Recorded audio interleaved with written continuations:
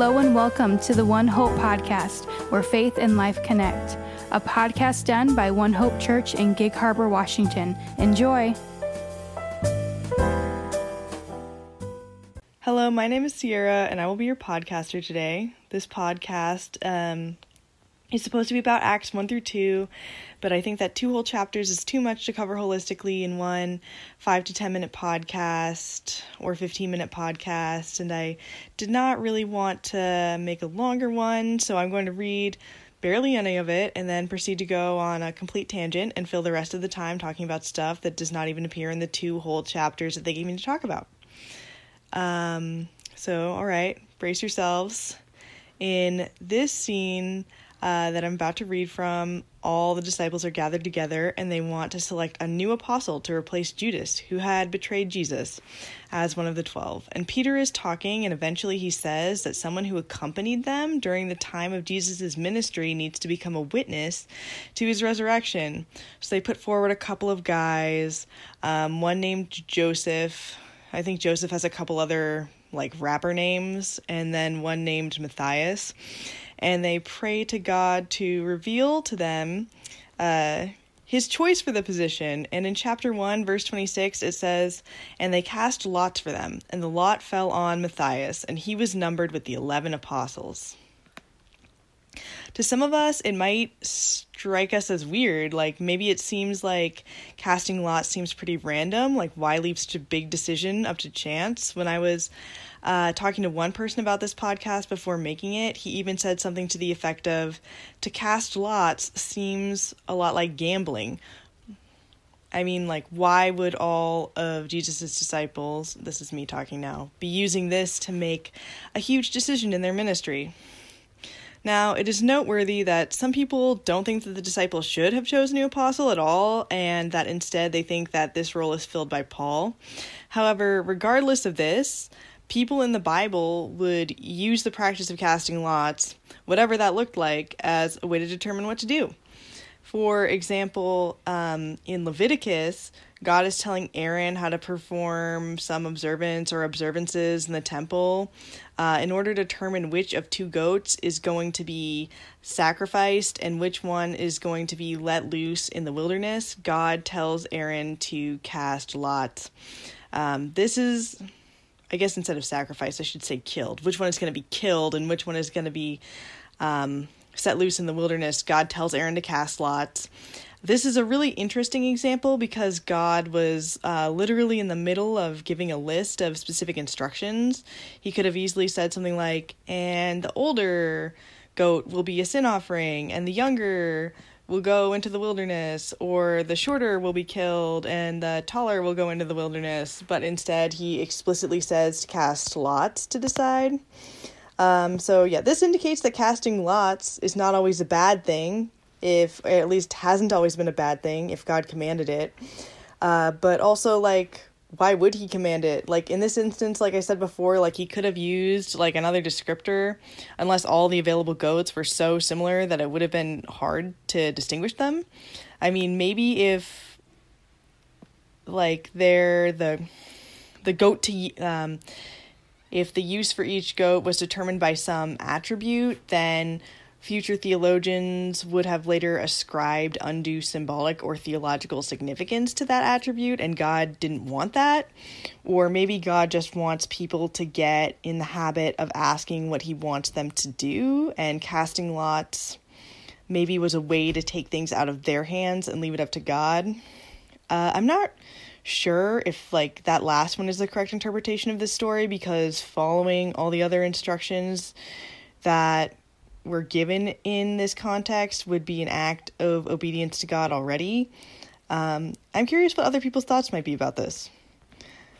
Also, just a note that after writing these ideas down, I read a quotation from someone named McLaren in the Enduring Word Bible commentary that seemed to say that the point of lot casting was to show that the difference between the 2 goats are not important, as the goats are both part of the same sin offering. That's not a direct quote, it's just a paraphrase, but yeah, showing that they're both part of the same sin offering, because the differences aren't important. That's why you just cast lots between them. So yeah, that's interesting. In any case, God using lots to communicate to people, which is kind of neat. Hindsight 2020, going to Leviticus may not have made this simpler overall, and I probably should have anticipated that. But, in any case, God is using the practice of casting lots to communicate with people, which is neat. However, in Proverbs 16:33, it does say that the lot is cast into the lap, but every decision is from the Lord. This and other reading that I've done does seem to indicate that at least part of what at least some of the people who were casting lots were trying to accomplish was to give God a mechanism by which to clearly portray his will for a certain situation. Maybe our reaction to this might be that it seems kind of unsophisticated and irrational to leave things to random chance, but at the same time, if we consider the outcome of a lot to be the reflection of God's will, or the communication of God's will rather, then that would be equivalent to considering our intellect superior to the mind of God. Or maybe on some level we just don't think that God cares about our lives that much, that if we so much as cast a lot or flip a coin, he would use that to tell us what to do next. Therefore, I kind of really admire the faith of the ancient Jewish people and our first century characters in Acts to cast lots as a way to seek out God's will. To others of us, maybe casting lots does not seem spiritual enough, since now Christians have the indwelling of the Holy Spirit to help us discern God's will. Or the Holy Spirit living within us, I guess, to help us discern God's will. Pentecost does actually happen in these chapters, so look, maybe it kind of comes full circle. Having the full canon of the Bible and the Holy Spirit within us all the time are two reasons I've read for not needing to cast lots today. I think that I also came across in my reading in relationship to this topic about praying for God to close certain doors. I have personally done this. If I'm afraid that I will not have the strength to face the fact or act on the fact that God's will for a situation will be better than my own, then I pray for God to close a door, by which I mean to remove a certain opportunity from my path. And I hope that helps to keep me in right relationship with God or doing God's will. Others may have differing view on the validity of this, and I definitely don't want to lead anyone wrong. However, I think reflecting on casting lots seems kind of like a random obscure topic, but I think it's something that we can think about. When we pray or think about why the prospect of tossing a coin to make a major life decision might seem scary. Are we really receiving a strong sense of guidance from the Holy Spirit in a certain direction, and we are afraid that a coin toss would demonstrate a lack of faith or contradict God's guidance? Or are we scared? Scared that what we want and what God want might not be the same? Do we doubt that God is really in control of all of the events of the world, or that he has a good plan for our lives? Do we, or maybe we think that our choice might just be better, even if we don't think that out loud. Maybe some of that fear or apprehension or disdain for those ancient people deciding things in this seemingly silly way might actually be about that.